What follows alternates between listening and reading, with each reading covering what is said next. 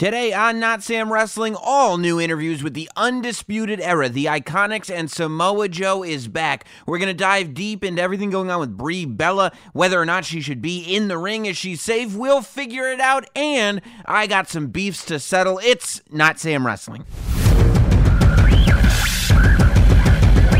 This is Not Sam Wrestling. Introducing your host from New York, here is Sam Roberts.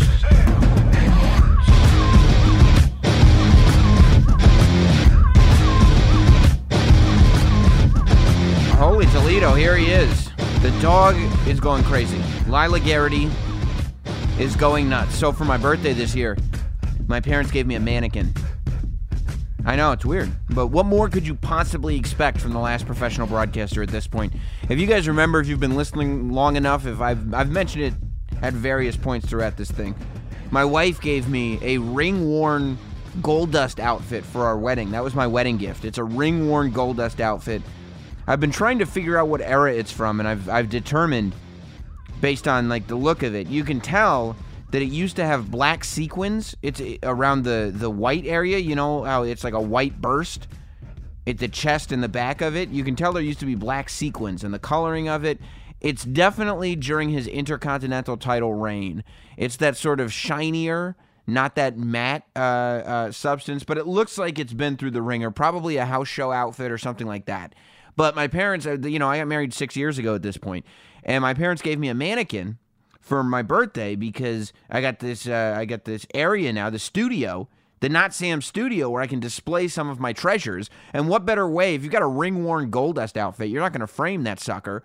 You got to put it on a person. So they gave me like a 6'5" or 6'6" mannequin, way bigger than me, so it would fit the Goldust outfit, which I commend them on their researching abilities to make sure that it actually fit this thing. But what I didn't count on is the fact that I would put this mannequin up and my dog would lose her mind. She's convinced that Dustin Runnels himself literally lives in the basement. Goldust is just, according to Lila, the Labradoodle, Lila Garrity, who you've heard about from Dalton Castle and various guests here on the Not Sam Wrestling podcast.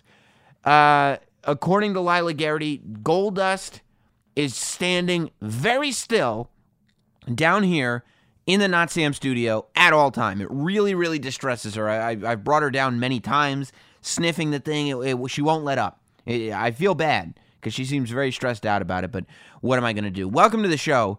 Welcome to Not Sam Wrestling. By the way, Chalkline made these series of entrants. You know, Chalkline does the WWE Fanimation jackets, which are just amazing. Chalkline also produced the Not Sam jacket. There's a Chalkline Not Sam jacket. You can see it. I've posted it on social, but I've worn it in the State of Wrestling videos before. I was wearing it at the live show we did at Caroline's, the Summer Sam show that's up on the YouTube channel. I am getting more made. The only way to get that Not Sam Chalkline jacket is to be a Hall of Fame level patron at patreon.com/NotSamWrestling. If you're a Hall of Fame level Not Sam shill, that's the only way to get one of these amazing Not Sam Chalkline jackets. Or if you're the last professional broadcaster, Sam Roberts, then you can get one too. One or the other. I chose the latter. I chose just being the last professional broadcaster. The rest of you can become Not Sam shills at patreon.com/NotSamWrestling.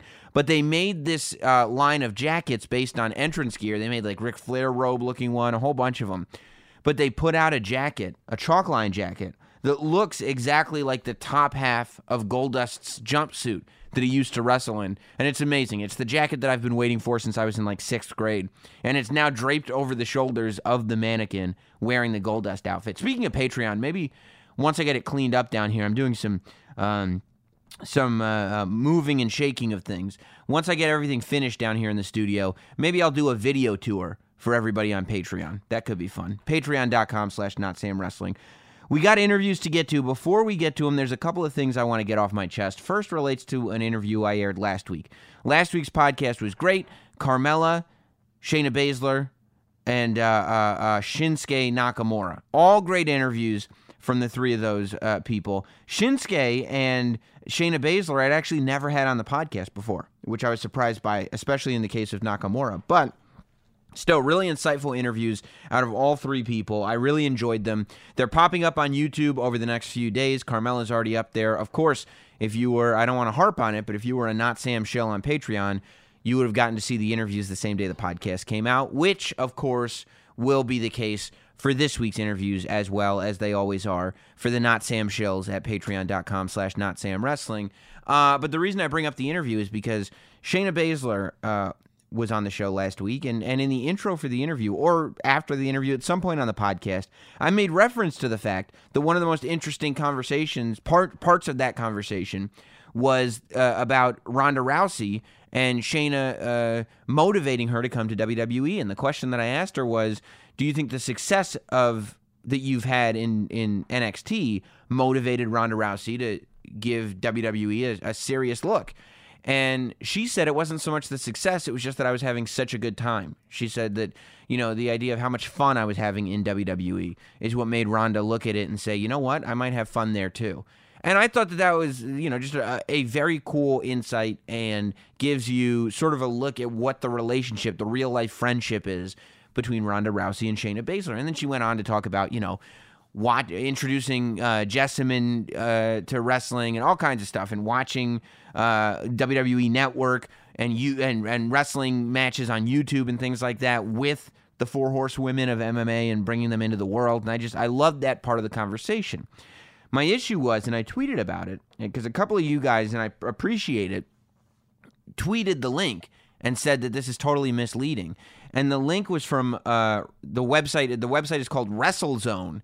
And it's a website that I used to go to quite a bit for my, dirt sheet information. I still go to all the Wrestling Rumor websites, but it was a link, and the title of the link said something. I wish I had it in front of me. I really should have. Been more prepared. Let me look it up right now, because I don't want to misquote what the link said, because you might not understand really what the issue is if I misquote it entirely.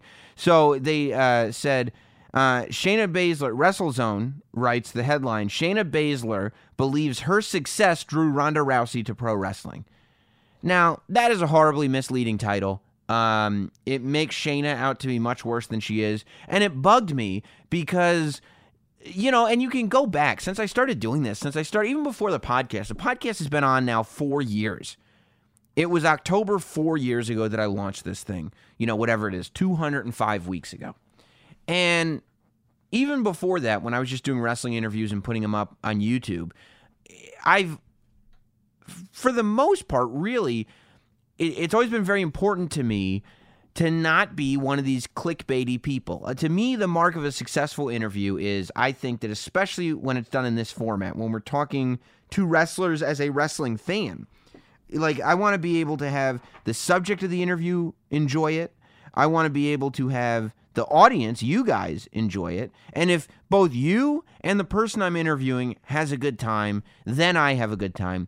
Everybody leaves happy. I think that that's, for me, what makes the best interviews. And that's what the show has always been about. I've never been about gotcha questions. I've never been about clickbaity stuff. I've never been about doing interviews for the purpose of getting headlines.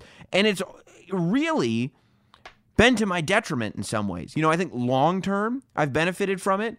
But in the short term, look, I watch the download numbers. When there are headlines on Wrestling Rumor websites that come from this podcast, the download numbers go up. When the download numbers go up, the revenue from the advertisements go up. When the headlines go out there, the awareness of Sam Roberts and the Not Sam brand go up. Everything goes up when those links start popping up. But that's not the type of show I want to do. I know that when I'm doing an interview with somebody and I'm starting to sense a gotcha question, honestly, a few years ago, I did an interview with WrestleZone. And I felt like they were asking gotcha questions, and I didn't enjoy myself. And I want to avoid that when I'm doing stuff. So, it's been almost to my detriment in a way, because if I asked more gotcha questions and I did more clickbaity stuff, I might be able to get more numbers. I might be able to get more, but it's not about that. I feel like I would completely lose integrity in what I'm doing and why I'm doing it. So when people take my material and they turn it into clickbaity stuff, it gets under my skin. So normally I ignore this stuff. I don't really pay attention to it. But I decided to send a tweet out about it because I was like, this is ridiculous. And I've noticed, quite frankly, recently WrestleZone doing this more and more often. So I got an email from one of the people that's running WrestleZone, and I really appreciated it. I thought it was a stand-up thing to do. He apologized for it, and he said he was trying to do less of that and trying to correct the mistakes and everything. And I believe him. And I really appreciated the email, and I thought it was a stand-up thing to do, and I was happy to get it. But then at the same time, before SmackDown, I read a headline from WrestleZone that says, Big E and Sheamus to compete on SmackDown after accusations of bullying on social media. And it's like, what are you talking about? Big E and Sheamus. Big E was tweeting Sheamus, but it was clearly, storyline stuff. It was not... when you start saying accusations of bullying on Twitter, in 2018, everybody knows, that's a serious thing. That's a serious accusation. That's something that is going to grab headlines, and you're going to click that and go, oh, man, is Sheamus in trouble? And you go, no, it's just something that's setting up a match on SmackDown. It's totally misleading again. So I don't know if WrestleZone changed that. I know that was published after I talked to... the person, I won't mention his name because he hasn't, I didn't ask him. But the person who emailed me from WrestleZone and apologized, that was after he emailed me. So I don't know if they changed that or he just didn't see it or whatever. But hopefully they're starting to change their ways because I think that's a big thing. Like in wrestling, that's why wrestling websites get such a bad name because everybody knows that's why. I had this argument with David Bixenspan on the podcast a few months back when I had the great wrestling journalist debate. And the reason why wrestling journalists don't get access and aren't taken seriously and blah, blah, blah is because there's so many people that are doing stuff like that. There's no benefit to it for people in wrestling. They don't want to be associated with stuff like that. So I wish people would stop. It would make it better for all of us who are fans of the industry if people would just kind of stop doing that. The other beef that I want to settle is I won't mention them either. It's a certain podcast.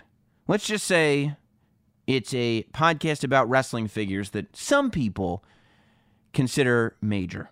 Let's just say it's a certain broski who likes iced tea from Long Island and a certain prince of a borough that we'll refer to as Queens that might have a certain streak on a certain Monday night sports entertainment-based TV show.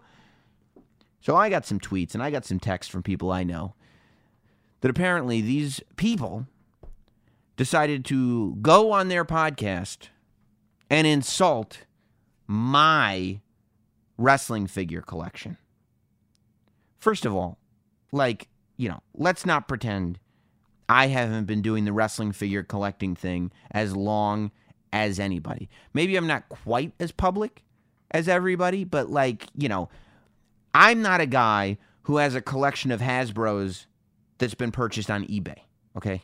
I have a collection of Hasbros that was purchased as a child that I still have, okay? Let me just put that out there, okay? I'm not insulting people's collections and then going out and rebuying WCW vibrating action figures. I don't think in a collector community we should be putting each other down, regardless of how major our podcast is. So I'd just like to say that. I thought it was very unkind of anybody to be insulting my action figure collection. I mean, the nerve of some people. The nerve, right? You don't see me attacking people's chalkline jacket collection, I'd say I'm the last professional broadcaster, but I don't go around attacking other professional broadcasters just because I'm the last one, right? Right? It just seems unkind. And that's all I'll say about it. That's it. And the reason for that is I'm sure you want to hear some of these interviews that I promised you at the very, very top of the show. I was at the Performance Center. You know this from last week, down there for WWE 2K19. I'm very excited for the big release of that game. It comes out October 9th. and they set us up here at Not Sam Wrestling with a bunch of interviews. So thank 2K for giving us the opportunity to share this content with you. We're going to start with the Undisputed Era, and this is great because I'm walking around the Performance Center, and there's some people that are there for media, but I look and there's Roderick Strong and Kyle O'Reilly and Adam Cole and Roddy and O'Reilly have the NXT Tag Team Championships with them, and they're all wearing their merch, and they all look like $1 million. And they said hi, and I was like, are you guys doing interviews? And they were like, wow, we have to do a live event, so we kind of have to get out of here right away. But yeah, let's do one real quick. For you, Sam, how could we say no? So you know what? I said, let's do it. I sat down for a moment. I had a moment of time with the Undisputed Era. And I haven't talked to them before, recorded. All three of them. Roderick Strong. Kyle O'Reilly wasn't there. I mean, Bobby Fish wasn't there. But Kyle O'Reilly and Roderick Strong and Adam Cole all together, all getting to reflect on their journey together. We start this week on Not Sam Wrestling with the one, or I guess I was going to say the one and only, and then I was like, but there was three of them. So then I was going to say the three and only, but then I realized there's a fourth member. So I will say the incomparable, the Undisputed Era. The Not Sam Wrestling interview. It's the 2K19 event. Yeah. We're in the Performance Center, and the Undisputed Era, the new residents, well, not new, but the current residents of the Performance Center, is here. What's the haps, gentlemen? Oh, you know, it's the launch of the biggest game in WWE history, and you have to have... Well, you have us to thank for that. Yeah. I mean, is this thing on? Come on. Yeah. Yeah, it's super, super exciting because I'm a massive video game guy to begin with. Biggest video game fan I've ever seen. Yeah, so the fact that like we're all in a video game together is pretty surreal and pretty cool. Yeah. And this one we just played it. It's awesome. We beat up Roman Reigns.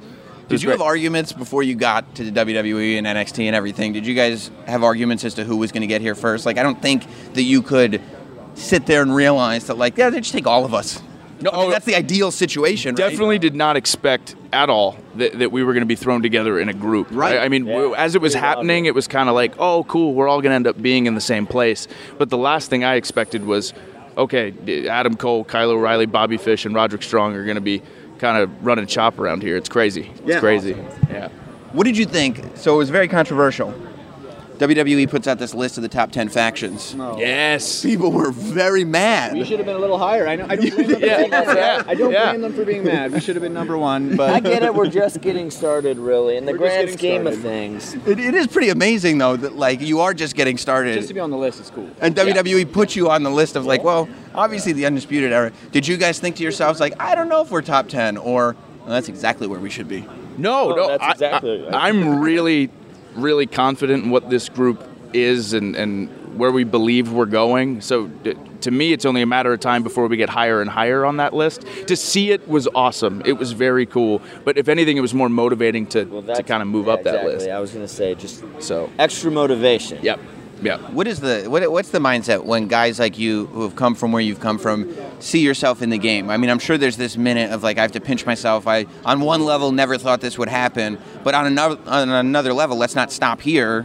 We just have to keep going and going and going, right? Yeah, that's the weirdest process about this job, especially here, is there's so many cool things that happen where you want to kind of sit back and smell the roses and say, wow, this is awesome. But then you're already thinking a mile ahead about what the next landmark is, what the next goal is. This is just an example of that. And that's the good thing about the group in general, I feel, just from us being together before and then being here, is none of us settle on just one accomplishment. It's great, it's amazing, we can talk about it until we're blue in the face, but then we're like, what can we do next? What can we do next? We never get too comfortable, and I think that's one thing that makes us as good as we are Keeps together. Us accountable to grow and just to keep improving and to make the Undisputed Era continuously the hottest thing in WWE. Yeah. Is there a confidence factor that when you guys all know that you've been successful in the business here and outside of here, that like, God forbid anything should happen, you're not done in wrestling, as opposed to somebody that maybe hasn't had that success outside of here who's like, no, I got to make sure that I make it here because who knows what happens. Does that add to confidence, or does it never even enter your mind? Yeah, I think subconsciously it definitely does. It's not something that I really sit down and think about, But just to know, I don't know. I love pro wrestling, sports entertainment, however you want to word it. I love it. It's the best job in the entire world. Arm wrestling. All wrestling. So I want to make sure I'm doing this for as long as I possibly can. Obviously, here is where I want to do it. But yeah, there is a good feeling knowing that we've been successful outside of here as well as here. It's wild to think that we were just talking about the other day in class, just like, this is it. This can never end for you if you never really want it to end. Yeah. And whatever job it may entail, and that's, this is obviously the company you want to do it in. You Right. want to, and it's amazing that's in with front a of place us. like this, the Performance Center, there is life after wrestling. We could become coaches or producers or agents, and so it's cool to know that opportunities are there. Yeah, I guess that's a lesson from being here that you probably don't know until you get here. That this is where you really find out that this isn't a hand-to-mouth day-to-day thing. Like, this can be a forever business. Yeah, Right. no, you really Right. do. That's amazing. What do you go to sleep at night, each of you, thinking about more? Oh my God, look at all that I've accomplished, or oh my God, there's a whole lot more to do. There's a whole lot more to do. The latter, for sure. Oh, man, we have so much more we have to do. I felt Yeah. coming here like, I don't know, I don't want to necessarily say closed a chapter, ended a chapter, but it like kind of opened a new one, and I feel like everything I accomplished before was great, but like everything I accomplished now is going to be the hardest, but the most, I'll be able to like, I don't know, relish in it, feel more accomplished here, because this is a whole new test. This is a whole new freaking playing field, and it's amazing that who knows what I could do. I've done some great stuff, but I mean, even just a little time with these guys, it's been amazing. It feels like I could do this for another 20 years. That's awesome. I can tell you guys are superstars. You know why? You've all got your merch on. You've got your titles with you. I mean, there is no question when you guys walk in there, and you're walking together. When you walk into a room, whether it's a room full of media, or whether it's an arena full of fans, or whether you're walking down the street, it's the Undisputed Era. It's not some guys who play some people on TV. I was just going to say, it's a very real thing, though. Like, we all talk every day. We all feel the same passion about wrestling the same way. We all eat, sleep, and breathe this. We all believe in this group specifically. So I think that's a big reason it's translated so well, is because people can tell whether it's we're doing interviews backstage or whether we're in the ring together. We enjoy being around each other. So that adds a lot to it. That was there before we even came here. Yeah. So These babies right here are never more than 10 feet away. So The titles if you go want where you some, go. come get some. Well, obvious. Is there an Undisputed Era group text? Yes. There is. Okay, Yes. people would Of want course. to know that. Of course there is. That's Yeah. what makes it real. Absolutely. That's, yeah. That's what makes it real. That's how you know. That's how you know it's a real thing. The group text is alive and well. Well, I'm sure you guys know that nobody's more happy to see the success that you're Yeah. having here than I am. It's so much fun. It's so much Thanks, fun. Sam. So thanks and congratulations on the game. Yeah. It's Thank amazing. You. Thank you. It's all Yeah, amazing. it's so cool. Yeah, thanks guys. Thanks, Sam. Gotta love the Undisputed Era, just like you gotta love being there for live events. The Undisputed Era had to leave the interview to go to a live event. You can go to live events too if you've got tickets. The problem is getting tickets online can be far too complicated. There's hundreds of sites, varying levels of reliability. It's hard to know who to trust. That's why, if you ask me, SeatGeek is the way to go. SeatGeek, one of the most supportive sponsors of Not Sam Wrestling. If you love this podcast, you're going to love SeatGeek, and I would absolutely recommend taking them up on their service. They want to be in business with the Not Sam Wrestling listeners, and here's what they do. They search multiple ticket sites. They grade every ticket based on value. They immediately help you identify the best seats that are also going to fit your budget, and they guarantee every purchase fully, so you can shop for tickets on SeatGeek with confidence. Whether you're searching for a last-minute deal, whether you're planning a night out, you need the perfect gift, SeatGeek has you covered. I've got it on my phone. It's the easiest thing in the world to use. They know where I am. They know all the events coming up. If I could look for an event, if I just want to go someplace, they're going to hook me up. If there's a specific place I want to go, if I want to get tickets to Survivor Series in Los Angeles, I'll just search for it. Survivor Series. I look for the seating chart. It pops right up. They show me the seating chart. They have little bubbles that tell me where seats are available. The bubbles are in different colors. They're graded. I know if I'm getting the best deal. I know if I'm getting the best seat. It's reliable, and you're not going to find better prices on another site because SeatGeek gathers the data from all of those sites anyway. Listen, use SeatGeek. You can trust me on that. If you still think you want to find a better deal, how about I give you another $20 off? That's right. My listeners are going to get $20 off their first SeatGeek purchase. All you need to do is download the SeatGeek app. You're on your phone anyway. Download the app, enter promo code SAM, and that's it. Promo code SAM, S-A-M, for $20 off your first SeatGeek purchase. SeatGeek.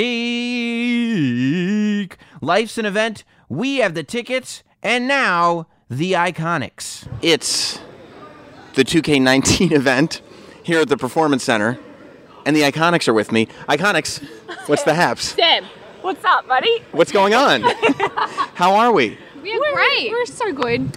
I don't know if you just saw, but just saw our entrance on 2K19. How did you feel about it? Did they capture it? It was 100%. 100%. 100%. Not 99.9, 100%. 100. To a T, as we say. You would say if it was like 80, 90%, almost, not quite, 100%. 100%. You guys got to be thrilled with that. We are over the moon. It was so surreal. So surreal. They got every mannerism, every color of our hair, our gear, everything, every movement. Now, have you looked at the solo entrances or just the tandem entrance? No, we just saw the tandem. Word of the day. Wow. Thank you. Thank you. These big words. Yeah, well, I took the SATs. Oh my goodness. Yeah. Okay. Yeah. Tandem. Yeah, no, we only saw the tandem. Right. Entrance. Right. Are you at all concerned that the singles entrances are not going to live up to it? Or do you think that people should not play as singles, only as we said earlier, a tandem? How do you feel about that? Well, I feel like our individual entrances will be just as good as our tandem entrance because 2K19 is a great game. Right. Let's just put that out there. Smart.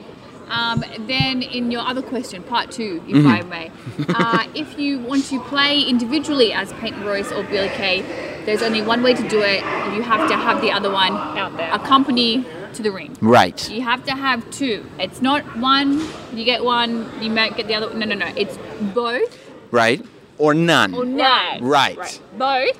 Or none. Right. None. None. Right. Oh. Is that good? I thought I did okay. I don't know what that was. I was never mind. Not Australian. No? Listen, do you ever feel like doing everything together could stunt your growth as individuals? No. What?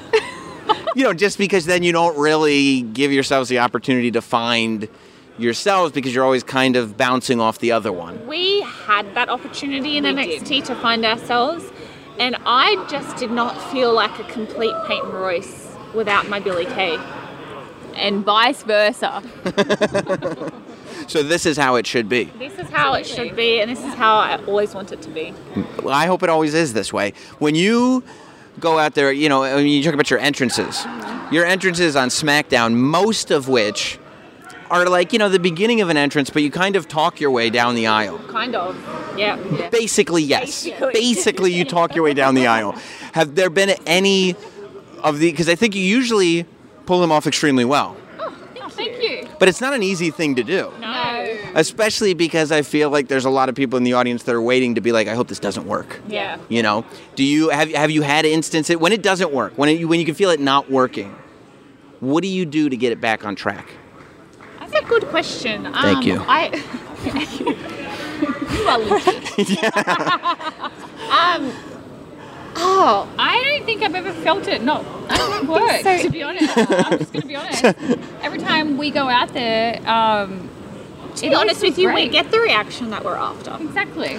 Right. So if it's booze coming your way, it's like, yep. Love it. Right. More. Right. More, I will say that 100% of the time, I never see you guys get shaken out there. Like, it's never been this moment of like you're like, no, I know what we're doing. Right. And regardless of what all this is, we're pushing forward. That's the thing, Right. And oftentimes the crowd are very vocal about how much dislike they have towards us. Right. But I feel like, no. The Iconics have a message. Yeah.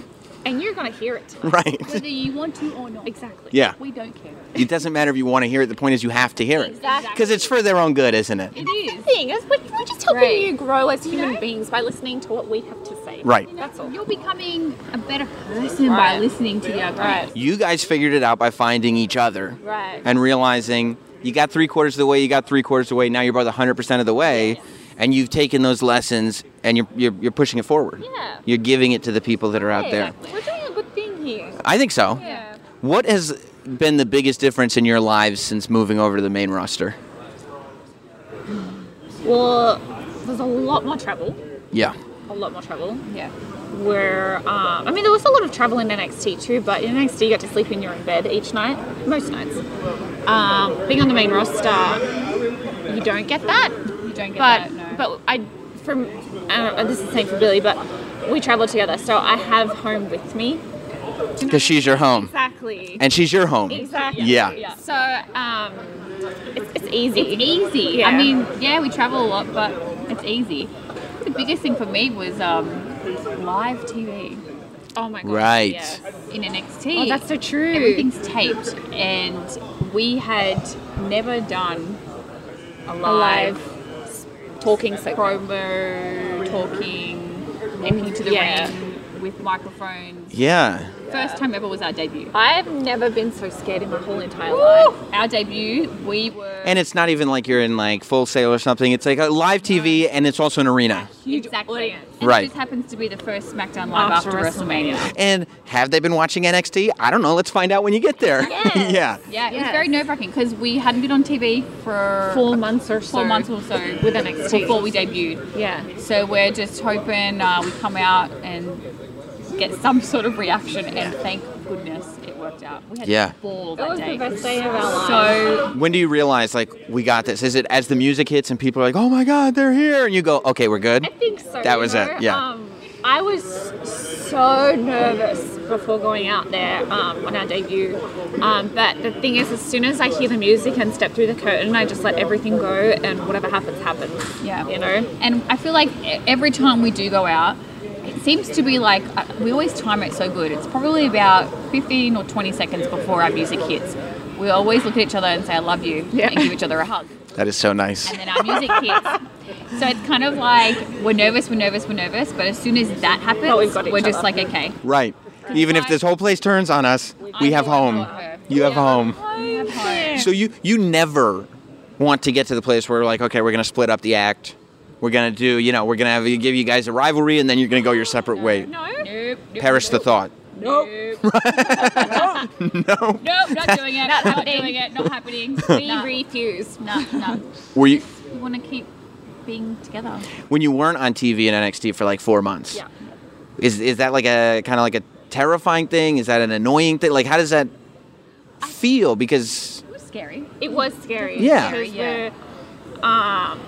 it took us quite a while to get to that point, and then we were like, oh, please don't forget us. Yeah. Right. Please remember us. But Yeah. it was good. We had the campaign to keep Yeah. us kind of busy, so we had fun with that. For the NXT year-end awards. Didn't win, but no big deal. Thanks, Oscar. I just win everything. No worries. Vintage Oscar.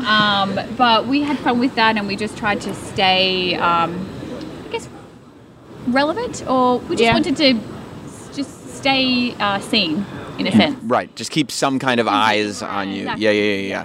And when you get to the main roster, I mean, they put a T-shirt out for you guys, like Well, yeah. super cool. Oh, you guys wearing that? Oh, is that the? Yeah, that's the one. Yeah. Sure. So once that happens, you're like, okay, we're good, right? I feel like you never. We I feel like you never wanna- feel no. like, oh, we're good. No. Like we got this now. You know. I feel Yeah. like there's always another boundary that we want to Exactly. push, or another first ever that we would love to be a part of. So it's there's always more to do. Yeah, we never want to be complacent. No. Okay, what are we looking forward to more when we talk about first ever and opportunities for you guys? A stadium show in Australia or an all-women's pay-per-view? Because it's the same month. That's what I was just It's gonna like- say. It's within 3 weeks of weeks each other. away. Right. Oh my goodness. I mean, they're so different. They are. You know, the Super Showdown, 100,000 people, Melbourne. 100,000 of your people. Of our people, of our folks. I mean, theoretically, I hope so. Right. Yeah. You know, because if you get out there and you find out they're not your people, you're like, what have we been doing all this time? Well, it's Yeah. that it is such a big show. I feel like people are going to fly in from all over. Oh, yeah. Yeah. It's such a big show. But there'll be a lot of local people. Yeah. There's very few people that talk like you guys on television. Yes. So they'll be like, I like them Yeah. because they talk like me. Yeah. I understand what they're saying. I get that. Yeah. Language. Yes. Right. But I feel like that show is going to be a different emotion for us. Yeah. Being back home, we're going to feel very proud. Yeah. And it's just going to be a different feeling. Whereas Evolution, first ever women's pay-per-view, I feel like that's going to be such a milestone in our careers too. So they're just going to be different emotions. I think as well, Evolution feels like such a group effort. Right. So and to 50 get to be a women, part of everyone who's involved in the whole show, that's super Really special too. special. So I feel like they just have different vibes. Yeah. Both so special and Yeah. amazing. October's going to be great. I think it's going to be amazing. Right. Yeah. November we'll see, but October is going to be incredible. Is it difficult for you? Because I feel like the Iconics can't really show that emotion of like, oh my God, I can't believe this is happening, because you've got to be iconic all the time. Like, is it difficult for you to hold that back?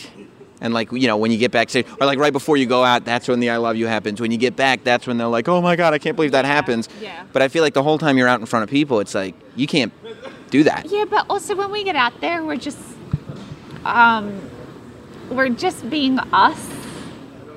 So even though it might not seem like we might be Billy and Peyton, we're still feeling those emotions on Yeah. the inside. Right. Does that make sense?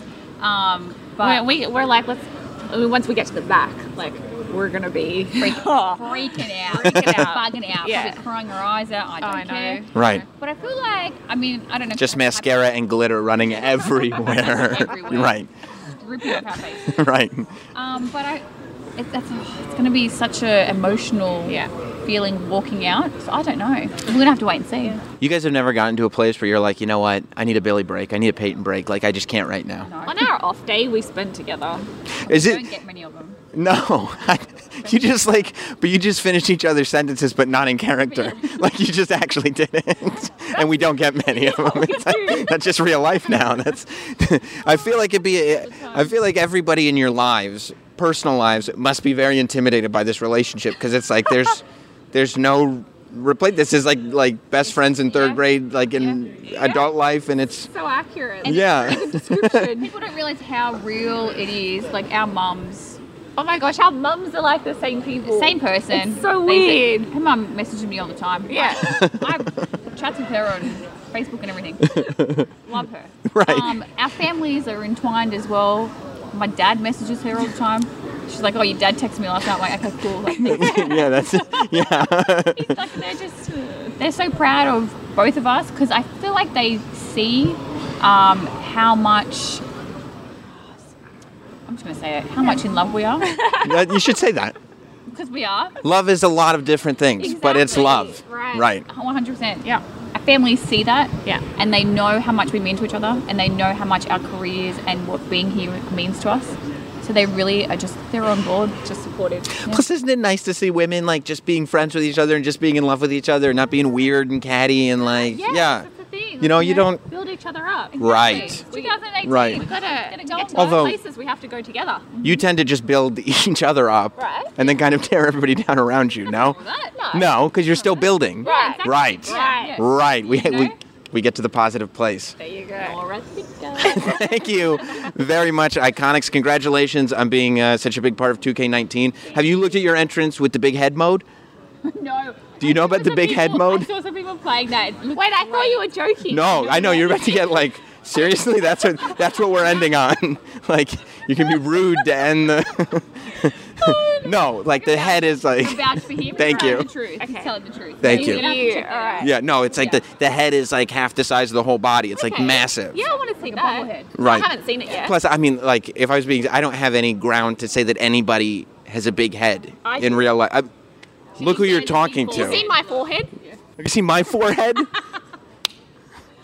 Thank you, Iconics. Building you You are, and I appreciate that. Thanks, Sam. Thank you so much, and congratulations on everything. Thank you. I just realized putting the Iconics and the Undisputed Era back to back, very good timing on my part because they're like two of the best groups right now. The Iconics is probably my favorite female group in the WWE. One of my favorite groups in the WWE. I just think what they do on SmackDown is so damn fun. And the Undisputed Era, I mean, when you look at a group that, as far as taking over NXT and just dripping with potential, I think that the Undisputed Era has Shield level potential. But that's a different conversation for a different time. We have a third guest this week on the podcast. He's back. We heard from him at SummerSlam. Now we go to the Performance Center. And after previewing SummerSlam with him, we're now going to get to the bottom of everything that happened at SummerSlam and after SummerSlam. Ladies and gentlemen, Samoa Joe. We're at the Performance Center. It's 2K19 day. Yes, it is. And we're here once again with Samoa Joe. Hey. What's the hap, Samoa Joe? Not much, man. How you doing? I'm good. You don't have any, do you have ties, like ties in your heart to the Performance Center, or did you not really spend a ton of time here when you were in I have no NXT? ties to this place. You don't? No. This is a foreign environment This to is a you. foreign environment. This is where they tried to build people to be better than me, and they failed. Every time, huh? Yeah. Every single time. There's a photo of you actually back there in one of the rooms. I shouldn't say that. No, it's actually, yeah, I do. It was funny. I did come down here a lot, both for TV and for creative stuff and to film. And it's always cool to be down here with the new signees. And, you know, they bounce stuff off of me and you know, ask for ideas and stuff. And it's cool. It's a good environment down here. Yeah, it's amazing. I mean, talking to some of the people that were here earlier about who like puts a hand into what characters and everything, with just the idea that really when you have a place like this, everybody just starts throwing ideas around. I had no idea. Carmella, I was like, well, who like do you credit for blah, blah, blah? Byron Saxton is the name she threw at me. And I'm like, I don't even think people associate him with creative stuff like but a that. lot of it is just there's kind of these open brainstorming sessions and you know, characters and stuff will come out, or sometimes you'll say something kind of funny off end and someone will be like, hey, that was kind of charismatic of you for once. Maybe we should actually start doing that. So, Yeah. so Hey, you came across likable and interesting. Yeah, my goodness, I didn't think it was possible. So you kind of go from there. Did you, after everything you had done in wrestling, was there anything that you came here and started to learn, like, wow, I thought I was kind of done. I thought I was cooked. How little Matt Bloom actually does. Is that around right? it. Yeah. Yeah. Just a real tyrant. Storms out now. But Bloom's awesome and Sarah, and they run a very tight ship here and stuff. But I think if I picked up anything from here, it was a lot more production stuff. You know, a lot of more behind the scenes stuff and ideas about how we film stuff and what we're looking for. And it was stuff that I had an idea about, but it was definitely sharpened here, and it's been cool.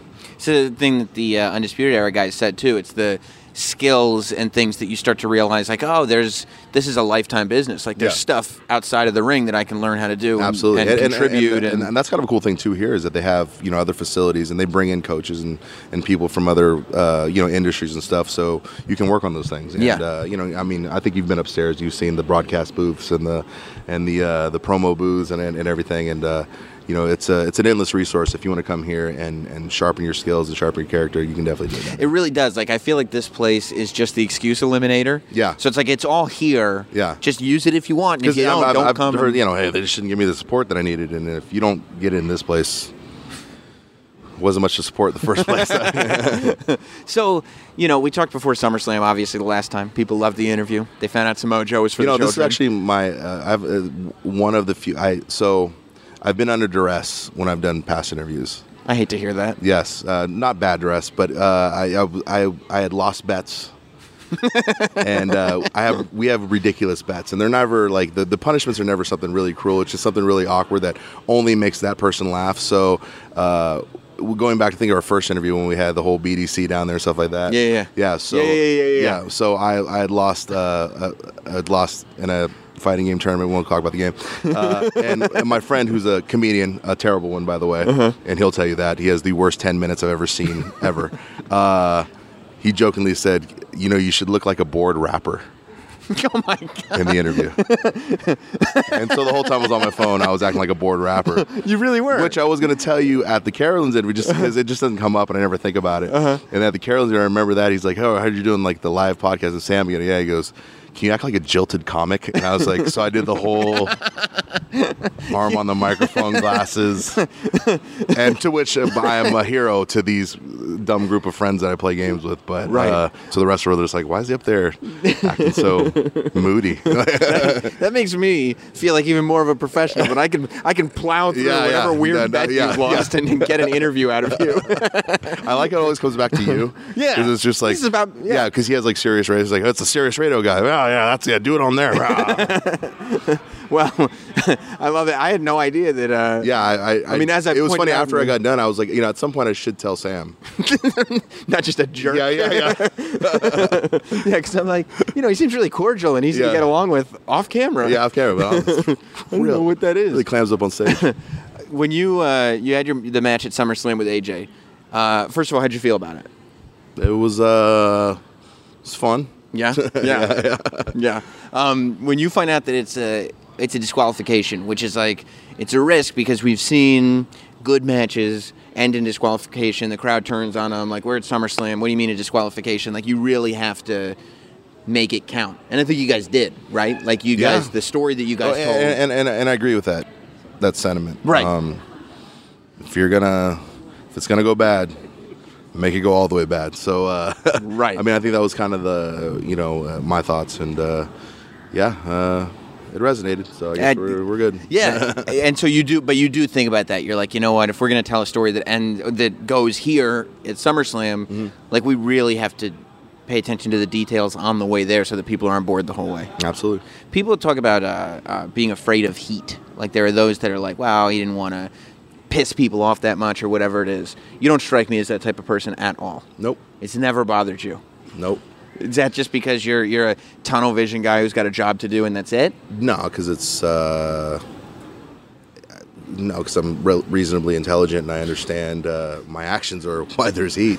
I don't look into a fire hose and expect not to get wet, and right. I don't act like a hole on TV and expect people not to hate me. So I just it's if you're worried about heat and pissing people off, you shouldn't. We should maybe go back to dentist school. It's better for you. Yeah, that's kind of what a big part of this business is. Yeah, the money comes in from being one of two people, either the guy that people hate or the guy that people don't hate. Yeah. And at some point, you got to be both guys, You got to right? be both guys. Yeah. Do you find it difficult though? Like, people talk about, or you watch people have difficulty getting boos just because people like them so much, and I feel like you're in that camp. Like, everybody, if you pulled a wrestling fan aside and said, what do you think about Samoa Joe? People like you. They like the journey you've been on. They like the work that you do in the ring. They like the promos. They like the interviews. Mm-hmm. Even if you're pretending to be a jilted comic, they like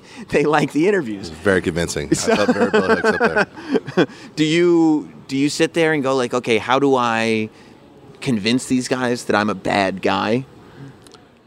No, not at all. Because, I mean, listen, you people are fickle. like you're not that complicated of creatures. And really, it takes one or few of the right placed words said in the right way to turn you into complete, utter animals. I've come to that understanding a long time ago. And just know, I will continue to use that knowledge throughout the rest of my life. This isn't wrestling. This is I mean, let's be honest. You guys, you're not that dedicated to your views. As long as somebody pisses you off or makes you sad or says something mean, you're gonna listen. I know these things, and it's not that hard. This is where you're a master. Is realizing that if you can tap into people's emotions, all of a sudden the logic just right out the window. It goes out their other ear, and the emotion takes over, and you're like, "Well, I got you now." Absolutely, yeah. Now we're just it's Godfather, Right? Exactly. Speaking of emotions, at 2K19, that is where a lot of people's emotions come out in these video games. Absolutely. You talked about being a gamer and kind of, but using games to kind of get away from everything. Yep. Does the emotional side in you come out? Are you an angry I'm not an angry. I'm not an angry gamer, as we call it, an AJ gamer. I'm not. Does he get upset? Oh, he's ridiculous. He's a big child. Wendy has to bear the brunt of that. Apparently, poor woman. By the way, struggling so hard to keep that family together in this difficult time. I've heard. So yeah, I mean, just I'm hey, listen, the games are made to be enjoyed and for enjoyment. So I try not to take them too seriously. Though we do have a very competitive streak when it comes to certain fighting games backstage. So is that why you're able to not be emotional about it, because you just win? Yeah. That's the secret, isn't it? Win, no matter what. Yeah, the games are only going to make you happy if you just keep just victories. Just victories, you know. Victories nonstop. Well, I hope for victories nonstop for you in your life. Sam. You know, and I don't mean, and again, we're not talking about wrestling. We're talking about life. Okay, I want life victories for you wherever you go. I appreciate that. I appreciate you giving me the time, Samoa Joe. And, hey, well, when they force me, I try to do my best to accommodate them. There's really not much you could do as long as those checks cash. Oh, yeah. It's going to cash, right? Yeah, we're good. We're good. We're good. Thank you, Samoa Joe. Thank you, man. Here is Sam Roberts. So there you have it, the end of our big 6 interviews from the WWE Performance Center over the course of the last 2 weeks here on the podcast. Samoa Joe, the Iconics, Billy Kay and Peyton Royce, and of course, Adam Cole, Kyle O'Reilly, and Roderick Strong of the Undisputed Era. Thank you to all 6 of those ladies and gentlemen. I thought that another great set of interviews. Of course, the first set you're going to be able to find on YouTube. This set, if you want to watch the videos, you can watch them immediately if you're a Not Sam shill at patreon.com/NotSamWrestling, or they'll be up on the YouTube channel, youtube.com/NotSam, within a week or two. We got a lot to talk about on the state of wrestling this week. Of course, we're going to dig deep into the Brie Bella situation. I can't believe the amount of heat. Well, I don't know if I can. It's a super complicated issue, and we're gonna dissect it on the state of wrestling this week, because it dominated in my mind. I mean, looking at like wrestling Twitter and everything, it really dominated conversation this week. So we'll get into it. I am anxious. It's interesting, because of my relationship with WWE, it becomes more and more difficult to. Well, it's not that it's difficult. It's just like, do I want to deal with it? When it comes to tweeting the live shows, I don't know if you guys notice, but sometimes I get into a string of it, but then other times I don't really do it. And I'll tell you, when I'm watching WWE, I'm also show prepping. I do the Jim Norton and Sam Roberts morning show on SiriusXM every morning. So generally speaking, I'm watching WWE and I'm getting all my notes together for the next day's morning show. So a lot of times I can't tweet and do my show prep and watch Raw or SmackDown. So sometimes it's that. But other times it's like, I'm not going to sit there. Like, I'm a wrestling fan. So if there's stuff I like, I'm not going to sit there and nitpick stuff I don't like on Twitter. It's not really, to me, the best use of my time. But, I want to, write about stuff that I like, but it feels like there's a bunch of people on Twitter that think that anytime I like something, I'm just doing it because, I'm on WWE's payroll, which is, pretty ridiculous, right? Like, at this point in my life, I don't need to tweet to try to impress people. Like, I'm not sitting there. It's just weird. Like, Sirius XM is the label that pays me. But Sirius XM, that's my day job. Like, that's my employer. And I'm not sitting there like I'm tweeting about Jim and Sam show, and I'm not sitting there getting accused of like, oh, well, you're just tweeting about Sirius because you work for them. I'm like, no, I subscribed to Sirius before I worked for them. I think it's a great company. Yeah, right. If you go through my tweets, my social media presence, it's always been pro WWE. Because I'm a pro WWE person. The reason why I started the podcast, regardless of working for them or not working for them, the reason that I started the podcast was because I'm a WWE fan, unapologetically. So the podcast had been around for, almost 3 years by the time I worked for WWE, at least 2 years. So, I don't know how the math adds up on that, but I guess it's a fun and convenient narrative. It doesn't really, not that it bothers me. It's just something that now I think about. I also think that Twitter is just kind of a different place. A few years ago, it used to be one of those things where it was just a spot where you could go out and spout your opinion off or send a joke out or whatever. Twitter is a much more angry, divisive place. than it ever has been before. And there's far less benefit to Twitter than ever in the history of the internet. You know, I'm not 100% sure. I guess it's great to be able to communicate with fans, right? Like, I like getting feedback from you guys. I love waking up on Thursday morning and seeing tweets from you guys that are listening to the podcast. Like, I love hearing from people that enjoy the podcast, that enjoy the radio show, that are fans of that. But, you know, the amount of people that are just waiting for you to say something stupid on Twitter, it almost gets to a point where you're like, I feel like I just should do my talking on the podcast. So that's generally what I tend to do. I feel like I'll watch something on Raw, and whether I like it or don't like it, I'll be like, I could tweet about it, but I don't know if I can get it into, 200 characters or whatever it is. Maybe I just wait until the State of Wrestling. So I make a little note on my phone. Maybe I just wait until the podcast, and I'll get it out of my system then. So that's what I am going to do right now. Ladies and gentlemen, you know what time it is here on Not Sam Wrestling. It is time to get it off my chest. I'm going to get my notes out on my phone. I'm going to see what the top 5 stories are this week in the state of wrestling. It's now time for this week's State of Wrestling. Yes, it is. Welcome to the state of wrestling here on Not Sam Wrestling. Of course, if you're listening to this, you know what we do every single week. Go down the top 5 stories, according to yours truly, the last professional broadcaster, Sam Roberts, in the world of wrestling and sports entertainment. And if you're watching this, I appreciate you being a Not Sam shill. Of course, the exclusive place to get the State of Wrestling segment on video each and every week is only on Patreon for the Not Sam shills at patreon.com/NotSamWrestling. You can watch along, and the State of Wrestling videos, they're not just there for a day, for a week. They stay up there forever. So enjoy them if you're a Not Sam shill. On the Indie Darling level or above, it's going to get unlocked for you forever. It's an amazing, amazing deal. So watch along with us. Story number 5 this week is Lana and what happened in Milwaukee. You know, I love SmackDown right now. The storytelling that's going on SmackDown it's so good. Like, the segments are unpredictable. You know, we'll talk about a few different things that happened on SmackDown this week, so I don't want to go over the entire show. But from the way the show ended, quite frankly, from the way the show began to the way the show ended and what was sprinkled in between, you had everybody made to look great. Everybody in that opening segment, you told multiple stories in the opening segment. You had Randy Orton looking like $1 million. You had the show ending on suspense and in a way that maybe people didn't realize it would end with the Samoa Joe and AJ Styles thing. And again, it's the same thing we talked about last week.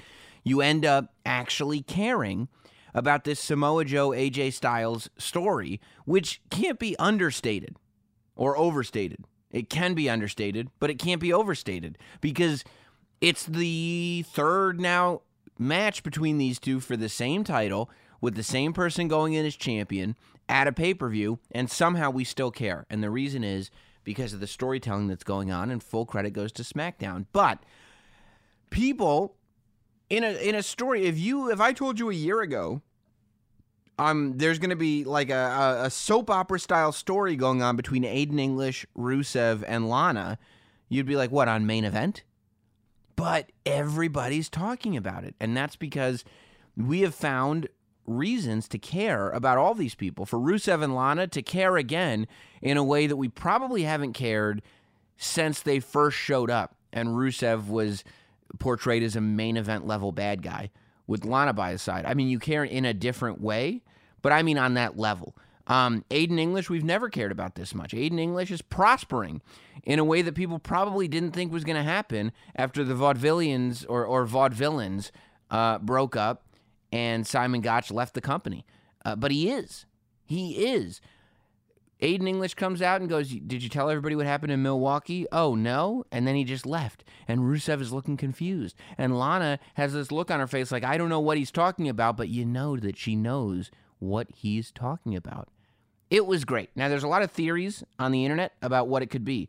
One of the good people over at the Squared Circle subreddit broke down what had happened in Milwaukee the last several times that Rusev and Lana were there. Going back to 2015, on March 14th, Rusev wrestled in a triple threat defending the United States Championship against Jack Swagger and Ryback at a live event. This was mere weeks before Lana provided Rusev with a tank for his WrestleMania entrance. Now, it seems unlikely that anything would have happened on this night because anybody that knows anything about Rusev and Lana know the history of WrestleMania, where John Cena and Rusev went one-on-one. A lot of people thought that that was a bad moment in the history of Rusev because it was kind of when the steam was taken out of his engine. It was when the wind was removed from his sails. It was a build and a build and a build and a build, and then he took on the big hero at WrestleMania. Biggest match that Rusev has had since at all. It's the biggest match in Rusev's career still to this day. And John Cena beat him in a match that a lot of people thought Rusev could have gotten made in, and he wasn't. However, history has shined a new light on that day because instead of even being reminded who the match was with, the history has been told that that day Rusev was made, and that's because he went to WrestleMania on a tank. We don't talk about what the match was. We don't talk about who won the match. We don't talk about anything like that. We don't talk about what happened after that WrestleMania. All we talk about is the fact that there was a tank there, and at the end of the day, Lana is the one that provided the tank. So the fact that on March 14th, only a couple of weeks before Lana was going to provide the tank, they were in Milwaukee, I would say that they were in a very healthy place because the tank was still going to happen. If Lana was doing things behind Rusev's back on March 14th, 2015, we probably would have never had that tank. We go forward a year and change to October 22nd, 2016, where Rusev lost a United States Championship match to Roman Reigns, again at a live event. Lana was there with Rusev. So, I don't think at a live event Lana would have been sneaking around on Rusev. That's probably not true. There is a date between those events, however. An episode of SmackDown taped on July 7th, 2015, where Rusev defeated Fandango. Lana was not with Rusev at this time due to an alliance with Summer Rae, and she was not in the building that night. Lana and Rusev were on their break at this time after she had kissed Dolph Ziggler. Furthermore, this was the first night that Rusev was spotted wearing boots after his broken ankle. Injury avoidance or fashion choice? Big question mark. Now, of course, when men change up their fashion, a lot of times it's because a different woman has given them advice. A lot of women get suspicious when men change up their routines because it makes them feel like there's a new person influencing their decisions. At the same time, maybe Rusev felt like Lana was slipping away from him, and he had to change things up. That also happens. You're observant of the lady that you're with. You realize that maybe the look that was once in her eyes, the interest that she once showed you, is no longer there. So what do? You switch things up in order to get her interested once more. Maybe that is what was going on with Lana on that day. I don't think that it was July 7th, 2015, however, because how would Aiden English know anything about that? What, did Lana, in a moment of confidence, tell Aiden about it? And furthermore, would it be that scandalous if Rusev and Lana were on a break at the time? Maybe the story is that on July 7th, 2015, while Lana and Rusev were on a break, Lana had a brief tryst with Aiden English. That's possible. Out of any of these three possibilities, the July 7th, 2015 day is the most likely because we know they were in Milwaukee. We know she wasn't there with Rusev. She could have ran off with Aiden English because Aiden English was not in the picture yet. He wasn't betraying his friend, and maybe they just never wanted to tell Rusev. Who knows? Who knows?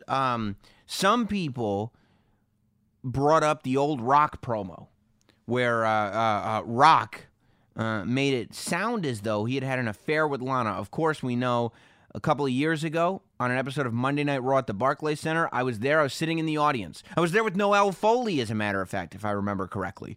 And Rusev was in the ring with Lana, and The Rock came out, surprised everybody. We were shocked. And cut a promo on Rusev and Lana.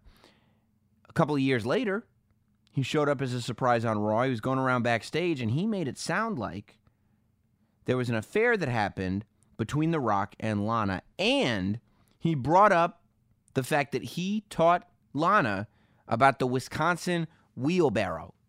Now, people are saying Wisconsin, Milwaukee, Wisconsin. That's got to be it. It's got to be The Rock. Some people are going as far as to say The Rock is rumored to be coming back at SmackDown 1000 next month.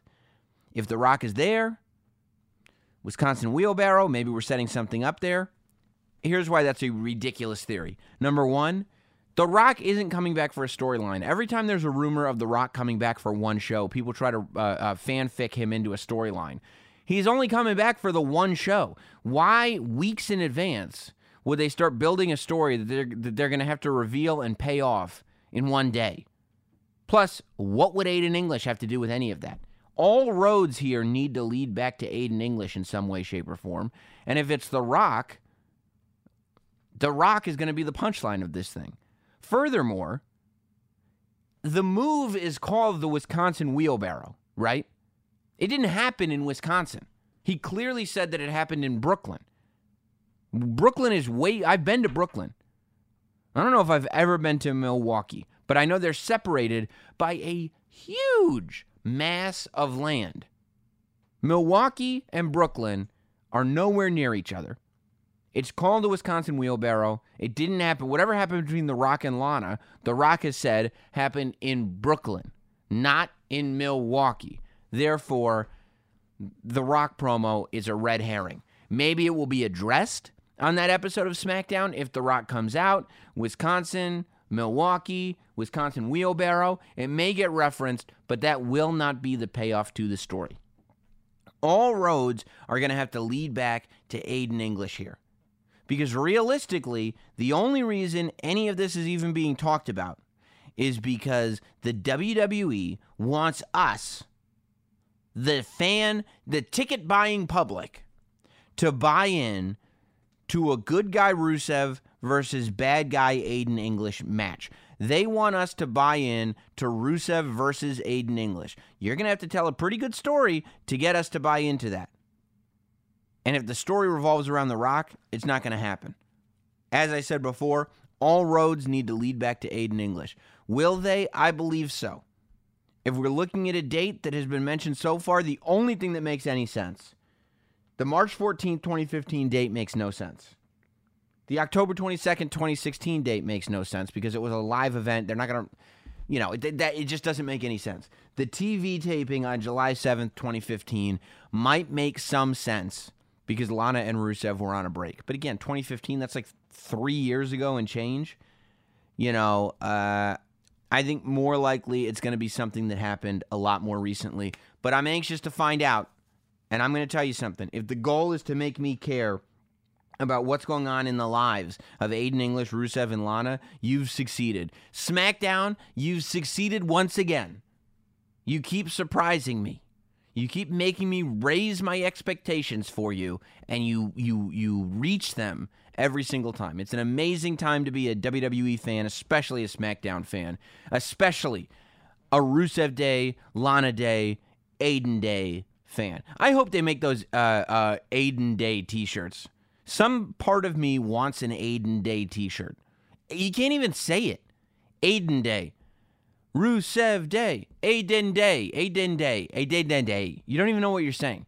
Say Aiden Day 3 times. Aiden Day, Aiden Day, Aiden Day. Oogle Aiden Aiden Day. It loses all meaning way quicker than anything. Lana Day. That sounds like holiday. That sounds fun. Happy Lana Day. Hey, I'm not going to work today. Why? It's a Lana Day. Perfect. Rusev Day, that's the OG. That's amazing. Rusev Day is like, yeah, I want to celebrate. Rusev Day is a specific day. Lana Day is just like any day that's like when you wake up in the morning and you feel great, right? You don't feel sick. You don't feel run down. You don't feel tired. It's not one of those days that you wake up and go, I don't even want to get out of bed. One of those days that you wake up and you are ready to conquer the world. But the last place you want to be is at work or school. You're like, you know what? I love today. I need to take a dip in Lake Me today. The day that comes that you need to take a dip in Lake You, That's a Lana Day. Not a holiday, a Lana Day. There's many Lana Days throughout the year. Rusev Day is a day dedicated to Rusev. It happens to fall on all of the days on the calendar, but they're all specific days. It is Rusev Day. It is a day we're celebrating that man, Rusev. Aiden Day is just like it's not even a day. Like, you don't, if I said Happy Aiden Day, you'd be like, what's Aiden Day? Aiden Day? A done day? You know, it doesn't, it's so hard to say. But there's something catchy about it. It's so ridiculous. It makes me want a t-shirt. So, Happy A Done Day. Everybody out there listening to Not Sam Wrestling right now. Let's go to story number 4. Somebody who's not having the greatest A Done Day of all time is Joey Janela. No updates about Joey. I haven't spoken to him. He did the podcast a couple weeks ago, right after All In, of course. That a lot of more eyes got on Joey. But Joey Janela last weekend had a match against Psychosis. Like, Joey is doing this amazing job over the last couple years, and it keeps happening, of just having fantasy childhood dream matches. Like, I don't mean dream matches like, Okada versus Omega or anything like that. I mean the type of dream matches where, like, you're a little kid and you're watching Hakushi and you're like, one day I want to wrestle Hakushi. Those are the type of dream matches he's having. He wrestled the Great Sasuke. He wrestled Hakushi. Now he had a match against Psychosis. And in the match, I mean, the video is out there. I'm not going to tweet it out because it's gross. But if you just look up Joey Janela knee, you can find it. He took a dive at a show where he was wrestling Psychosis off the top rope onto the floor. He landed it properly. He hit Psychosis. But when he fell, his knee buckled all the way to the outside. It's disgusting to look at. It's really tough. He hasn't actually said what the injury is. But, I mean, it was clear when you looked at it. It was like, that. What just happened is extremely serious. Oh, my God. So I don't know exactly what the injury is. All he said is that it's super swollen up. He went to the hospital right after. He had an MRI. Joey Janela does not have health insurance. I just hope he has enough money in the money drawer that we found out about to take care of all this stuff, because the hospital stays are no joke. But, you know, it's a shame because Joey Janela is an independent guy. We talked to him on the podcast. He has no money saved up. So, you know, he's wrestling to make a living. So hopefully, after All In and everything, he's put enough money in the drawer to keep himself afloat until he comes back. I have no doubt that if he is out for any length of time, number one, he'll be making videos and stuff like that to remind everybody of who he is. But number two, he's going to be getting himself into shape. He's going to be able... The Joey Janela return is probably going to be one of the biggest things he ever did. It also really makes you realize what wrestling is all about. Joey Janela is a guy who jumped off a roof onto a back of a truck full of barbed wire and fire and light tubes. He jumped off of a ceiling. He did a power bomb off a ladder. He's done all this ridiculous, crazy stuff. And what gets him is just a dive off the top rope. You never know. It's all super dangerous stuff. And you never know what's gonna get you. And this time it looks like it got Joey. I don't know how long he's out for, but I really hope that it's not a long time. Joey Janela is on such an amazing wave right now. You hate to see it get interrupted, but you also really hope that when he comes back, it's in the grandest and biggest way possible, because Joey Janela is he's a special talent. He's just the buzz that Joey has been able to build for himself. He's defied a lot of expectations. And I think he's going to continue to defy expectations with this injury. He's going to come back. He's going to be stronger than ever. And I also hope he focuses himself. Not that he's not focused. I just hope that this injury is kind of a wake-up call. And when he comes back, he's in the best shape of his life, but also mentally is focused on exactly what his goals are and getting himself to the next level. Because if that kid becomes super focused on exactly what he wants to do, he's going to get it done. This is a guy who's promoted his own shows. This is a guy who's built a whole universe. I don't even know if he knows it. He's building an entire universe around himself. And if he can keep that focus and put that into exactly what he wants to do in the wrestling business, he's going to be able to succeed. So I hope that he does when he gets back from this injury. Story number 3 is another SmackDown story. And that is Technically, it's over the course of 2 or 3 weeks. And we talked to Carmella about it a little bit last week on the podcast. But even if I've said a few things about it before, it bears repeating. The return and rebirth of R-Truth is story number 3. I mean, how amazing has R-Truth been? Even in that Mixed Match Challenge promo. I don't know if you saw it on Raw, but they did the Mixed Match Challenge promo where they're on cell phones and everything. And it's him and Carmella, who, by the way, love the new hair color, Carmella. You look fabulous, and you know that it pains me to compliment you, so I mean it. But R-Truth cutting a promo on Carmella for Hell in a Cell, and then going, no, Truth, we're wrestling against Asuka and Miz, and him going like, they're gonna be at Hell in a Cell too? Like, just never breaking. It's just amazing. You know, I know that Miz beat him, and Miz should have beat him, because Miz is about to get in line for a possible championship match if he should beat Daniel Bryan, which hopefully, I made the case for it last week, hopefully he won't, but go back to last week's State of Wrestling if you want more justification on that. But either way, this road still leads to The Miz eventually being champion, so he should be beating R-Truth. All that said, technically that means The Miz got his TV show back, Miz TV. I think that Miz is so valuable in the ring and cutting promos that he doesn't need to be hosting Miz TV. And Truth TV is about the funniest segment that you've got on SmackDown. It's just sheer entertainment. You got the whole audience chanting Truth TV, Truth TV. This was probably meant to be a one-off, but mark my words, Truth TV is going to become a regular fixture on SmackDown with the reaction that it got. I mean, R-Truth is the only guy that could make those 7-second dance breaks work. People are so sick of dance bits in WWE. From all the dance-offs they've had to all this stuff. Fans are just tired of dance stuff going on in WWE altogether. But they loved the 7-second dance break. And Carmella is perfect for it because Carmella has gone from somebody who would have laughed at R-Truth to somebody who's buying into R-Truth. I think Carmella is the only person who could somehow add authenticity to what R-Truth is doing. She's actually making it seem like she buys into this whole world.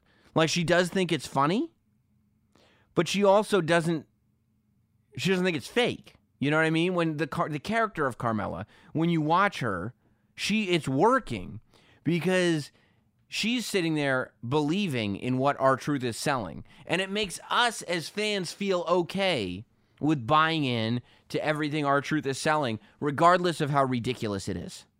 And I mean, good God, is that guy in good shape? You know, he could be 35 years old in that ring. It's amazing the way he looks, the way he moves. I'm just such a fan, and I think, you know, we go back, it's probably a year or two at this point, and listen to the interview that we did with R-Truth on this show. You could see he's got a great relationship with Vince McMahon, who thinks he's absolutely hilarious. Like, it's just so nice, because R-Truth was off TV for a while. So the idea that he's back on TV and making the impact that he's making is huge to me. I'm such a fan of everything R-Truth is doing right now, and he adds so much to SmackDown. And that's one of the things that makes SmackDown so special. I think if R-Truth were on Raw, because Raw is a show that is so centered around the stars, Raw is a show that is so centered around Roman Reigns, around Braun Strowman, around this story. Think about it this way. SmackDown is telling... The main story on SmackDown, right, is for the WWE Championship between Samoa Joe and AJ Styles. And I would argue that they've been successful in the Samoa Joe, AJ Styles storytelling. They only spent, 12 minutes on it? On SmackDown this week? One segment, you know, they hyped it up throughout the night, but one segment at the very end of the show, and it was an interview segment, and it was Samoa Joe at AJ's house and everything, and it all worked beautifully. But when you think about how much time is spent between The Shield, Dolph Ziggler, Drew McIntyre, and Braun Strowman, you've probably got a third of the show being spent on those guys. Two different philosophies are now existing on Raw and SmackDown. For me, the SmackDown philosophy is working better, and we'll get into that. But one of the reasons it's working better is because it gives people like R-Truth a chance to really shine. There is no circumstance where R-Truth is getting 20 minutes on an episode of Raw to be as entertaining as he was on SmackDown. And that's because he's not a proven main event household name the way the guys that they're trying to push on Raw are. Other people are getting chances. Dolph Ziggler has gone from somebody who wasn't even in the conversation to one of the top guys on Raw. And I think that's at least in part due to the fact that he and Seth Rollins were having the best matches of the summer. The wrestling quality, to me, the match quality on Raw, it's definitely an argument. I think the match quality on Raw is better than the match quality on SmackDown. That's when you're talking about like the Revival. You're talking about Seth Rollins and Dolph Ziggler are probably two of the best wrestlers in the company right now. Dean Ambrose, Drew McIntyre, Braun Strowman, all these guys. There's a lot of guys having really great matches, and Braun Strowman is not having classically great matches, but they're exactly what they should be with Braun Strowman. The Braun Strowman segments are exactly what they should be. So I think I could make the argument the matches on Raw are better than the matches on SmackDown. The stories on SmackDown are better than the stories on Raw. The storytelling on SmackDown is better than the storytelling on Raw. The pacing on SmackDown is better than the pacing on Raw. And that is evident in the case of R-Truth, where R-Truth had an opportunity and he really, really cashed in. And I just don't think that opportunity would have been made available on Raw, although he could have just as easily been a star on Raw as he is on SmackDown right now.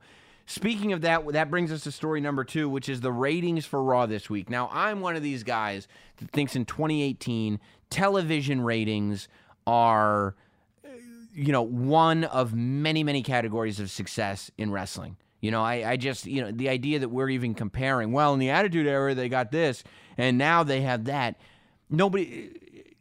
Television ratings are not what they used to be. Okay, you have an entire audience.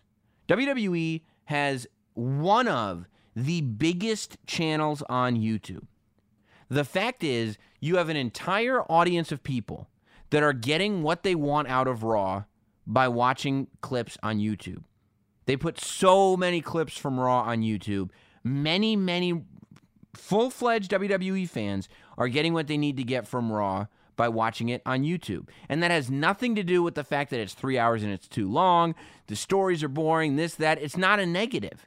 It's just the facts. It's the way a lot of people consume entertainment is on YouTube. And instead of WWE running away from that, they're leaning into it. A lot of shows are running away from that because they want their rating to stay the same, because they want their advertising rate and their audience on cable to stay the same. WWE is in a unique opportunity in the sense that they know that they are live TV, and there's very few shows left that is required live TV watching. And when you have to watch live TV, it means you don't DVR and fast forward through commercials. So the vast majority of the people that do watch Raw on cable are watching the commercials as well, which is, very something that is very appealing to advertisers. Also, the WWE audience is a passionate, hardcore, loyal audience, so that's going to translate to advertisers.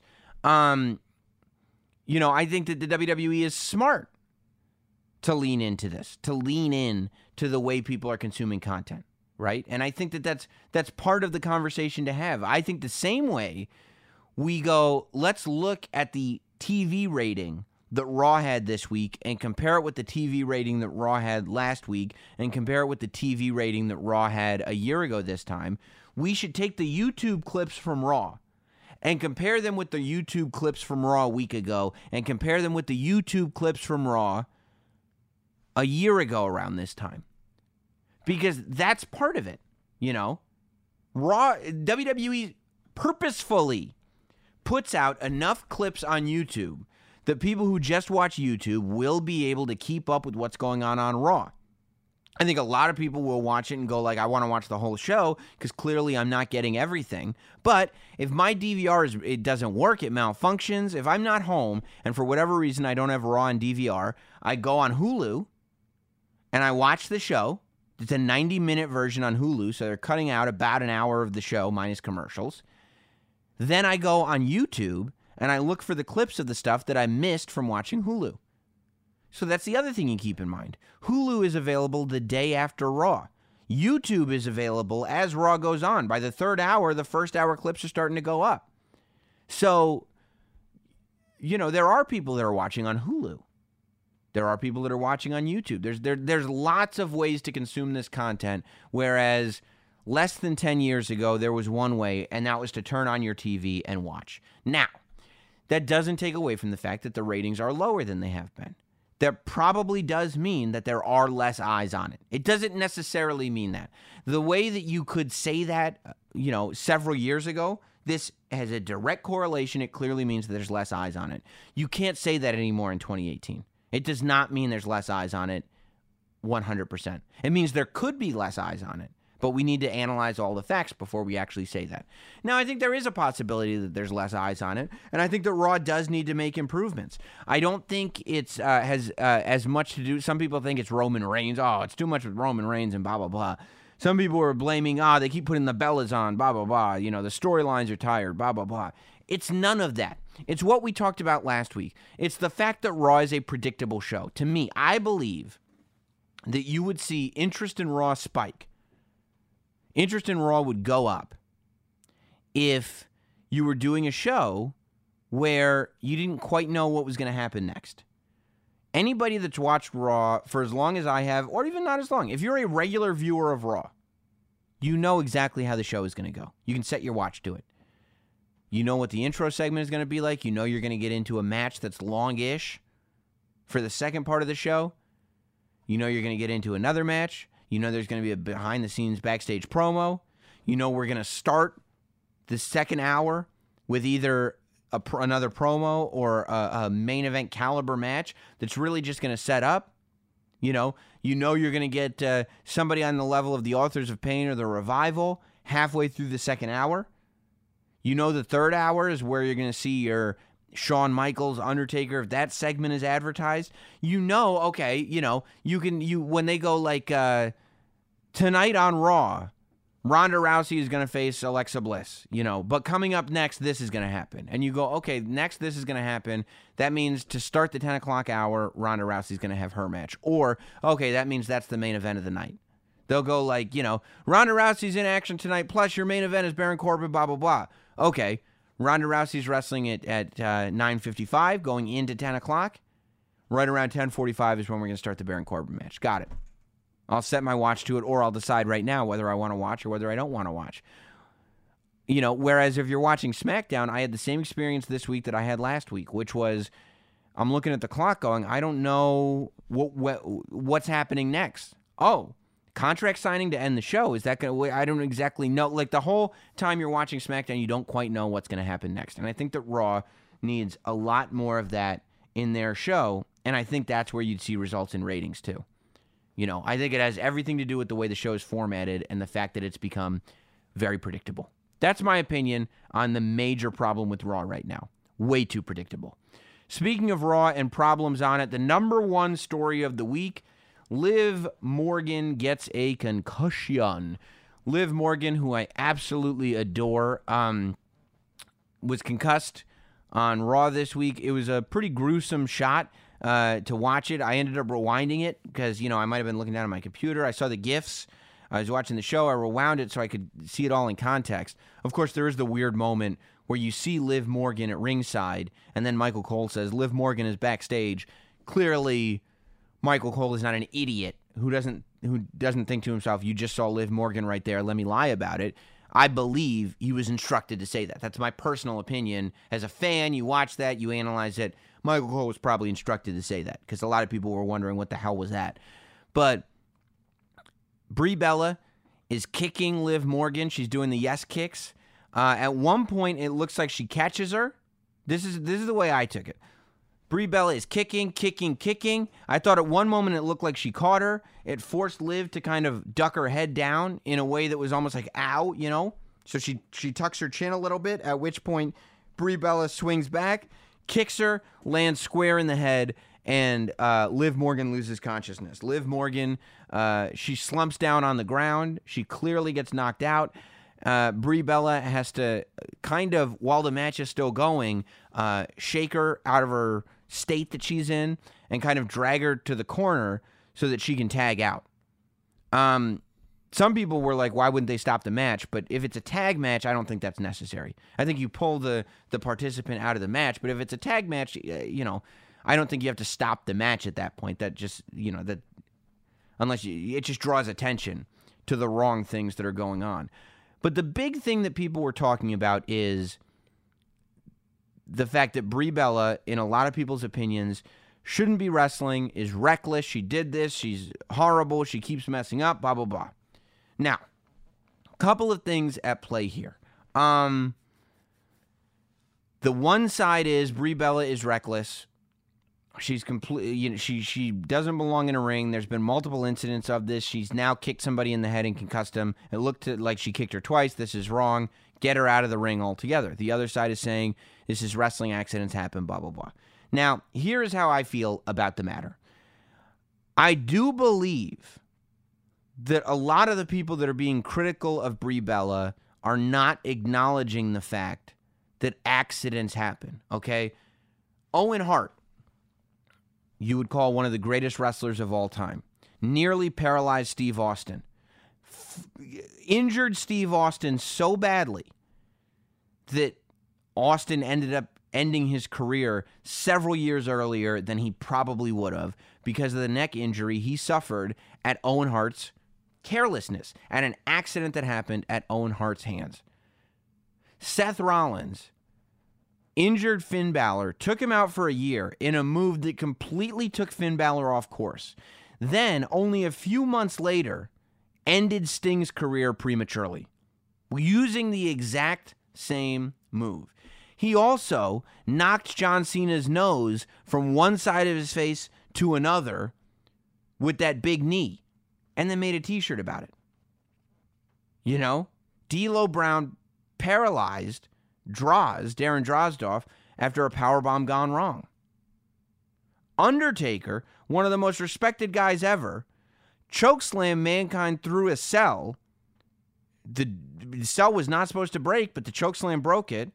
Back body dropped Shawn Michaels onto a coffin, injuring Shawn Michaels to the extent that his career would be interrupted for about 4 years. Okay? These things happen. Undertaker is still one of the greatest of all time. Doesn't deserve blame for that stuff. Seth Rollins, to me, in my opinion, the best wrestler in WWE today. Doesn't deserve blame for it. Owen Hart clearly doesn't deserve blame for it because mistakes happen, and this is the world that we're in. In Japan, look, it wasn't that long ago that Asuka was in NXT. Asuka was in a match with Emma at a live event. I distinctly remember watching the video. It was everywhere. The match had to be ended early because Asuka kicked Emma in the head and knocked her unconscious. Nobody was saying Asuka shouldn't be in NXT. Everybody was saying Asuka is the real deal. Asuka is legit. This is strong style. There's many people in Japan that are kicking each other in the face for real because it's strong style, because it's whatever, and they're respected for it, Now, so I think that that's got to be taken into consideration, and that's not being talked about. Now, there's this theory that wrestling fans don't get to have an opinion on wrestling because we've never been in the ring. That's ridiculous. That's not true. I would say that if a wrestler tells you something, wrestlers are going to have a built-in bias. I have a built-in bias, right? Because I like Brie Bella, because I work at WWE. I know I've interviewed the Bellas many times. I have a cordial relationship with them. I have a built-in bias because I want to see them do well. But we all have built-in biases. You, if you don't like Brie Bella, may have a built-in bias because you don't like the Bella Twins because you didn't like the Divas division at all. A lot of people have a built-in bias against the Bellas. So the biases are there. And it's okay. We just have to acknowledge when our bias exists. I am slightly biased in the favor of Brie Bella. I used to walk around with a Brie Mode t-shirt to every event that I went to. There is a bias built in with me. But to the people that are vehemently and venomously anti-Brie Bella, there is a bias on the other side against her that you walked in with. When you found out the Bella twins were coming back, not you, but you. Some of you out there, not true for. Others of you out there, I know there were a lot of people that when the Bella twins came back, people were like, I don't want to see them back. I don't like the Bella twins. I like the new women wrestlers. I like the new female WWE superstars. The women's evolution is what I like, not the older women. Which isn't fair because the Bella twins, Nikki especially, completely changed their styles in order to fit into this new style of women's wrestling. Completely went back to school, trained heavy, became more athletic, became more fierce, became legitimate superstars, in my opinion. And they belong where they're at. There is a difference between Owen Hart and Undertaker and people that and D'Lo Brown and all these people and Brie Bella. And the difference is that Brie has had multiple incidents since she came back. Brie, her first night back on Raw, those 2 dives outside the ring, it looked like she was going to break her neck. It made you feel like she shouldn't be doing those moves.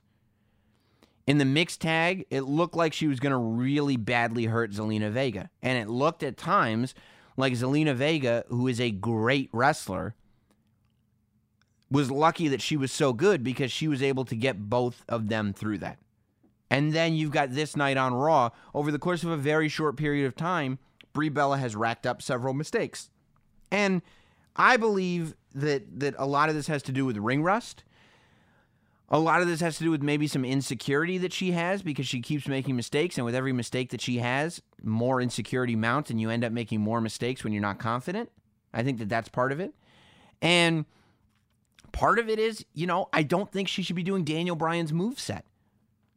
By the way, Daniel Bryan has kicked people in the head before. Daniel Bryan has had multiple concussions during matches. Daniel Bryan was bleeding from the head because Sheamus headbutted him so hard, right? These things happen.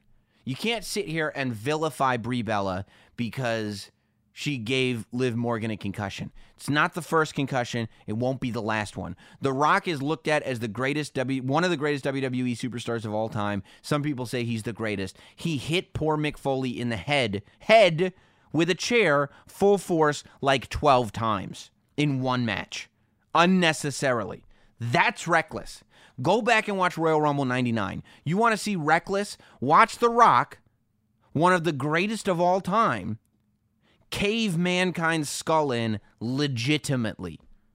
To the point where at one point Mick Foley is feeding The Rock his back, and The Rock walks around Mick Foley so he can hit him on the top of the head. That's reckless. What Brie Bella was doing, she made a mistake. There's a difference between being reckless and making a mistake. There's a difference between being somebody who's careless and being somebody who made a mistake. Okay? I think Brie deserves more forgiveness than she's getting. But I think that we also need to acknowledge that she's made a bunch of mistakes and her skill set maybe isn't the skill set that should be doing Daniel Bryan's moves. That doesn't mean she should be out of a ring altogether. It just means maybe the kicks, the dives, all this stuff, not for her. Daniel Bryan is an amazingly skilled athlete, right? He's trained to work in the style that he works in for many, many years, for decades now. And he trains every day. Maybe that's not what Brie should be doing. Maybe Brie should be doing something else.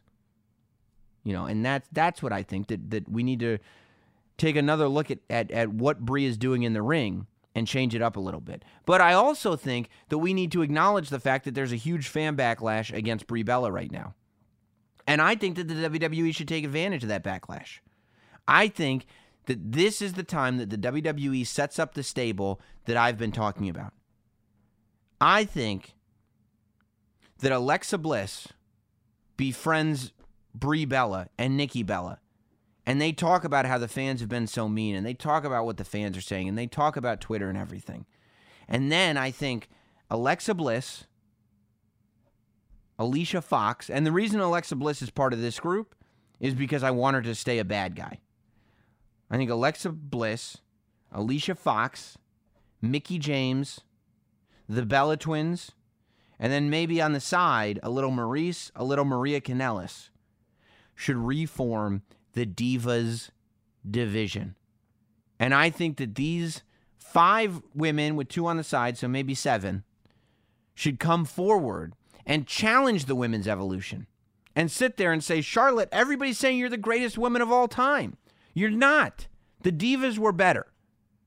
And I think there should be a heel faction of divas and call themselves divas and be heels and advocate for that butterfly title coming back and talk about the fact that the women's evolution has made it seem like the divas era was really bad for women, when in fact it wasn't. They were role models, they were athletes, they were blah, blah, blah. And that is your motivation as a heel. That's what I think you should do. Again, you talk about WWE leaning into the YouTube culture. Lean into the backlash. I know that the Bellas are real-life baby faces. I know that they've got this business empire and everything. Turn them into heels. Turn them into heels and have them become advocates for the Divas division. Why not? Everybody sees it anyway. That's what I would do. You know, make it so that it's like people don't look at them the same way they look at, like, there's the generation that started with the 4 horsewomen of NXT: Becky, Charlotte, Sasha, Bayley. From there forward, that's the real women's evolution to me. Everybody that came before that is kind of at least Divas kind of trail off, if not full-on Divas division. So, get the people who didn't go through the NXT system, get them together with Alexa Bliss. I think Alexa Bliss is important because Alexa Bliss adds credibility, Alexa Bliss adds wins, and Alexa Bliss gets to stay a heel. And bring back the Divas. Hashtag bring back the Divas. And you know why you hashtag bring back the Divas? Because they'd be awesome bad guys for all of us to boo. Thank you for joining us this week on Not Sam Wrestling and the State of Wrestling. Don't forget to become a Not Sam shill over at patreon.com/NotSamWrestling. And we will see you next week right here on, you guessed it, Not Sam Wrestling. Thanks for listening. Follow at Not Sam on Twitter, Instagram, Facebook, and YouTube. Rate, review, and subscribe. This has been Not Sam Wrestling. Not Sam.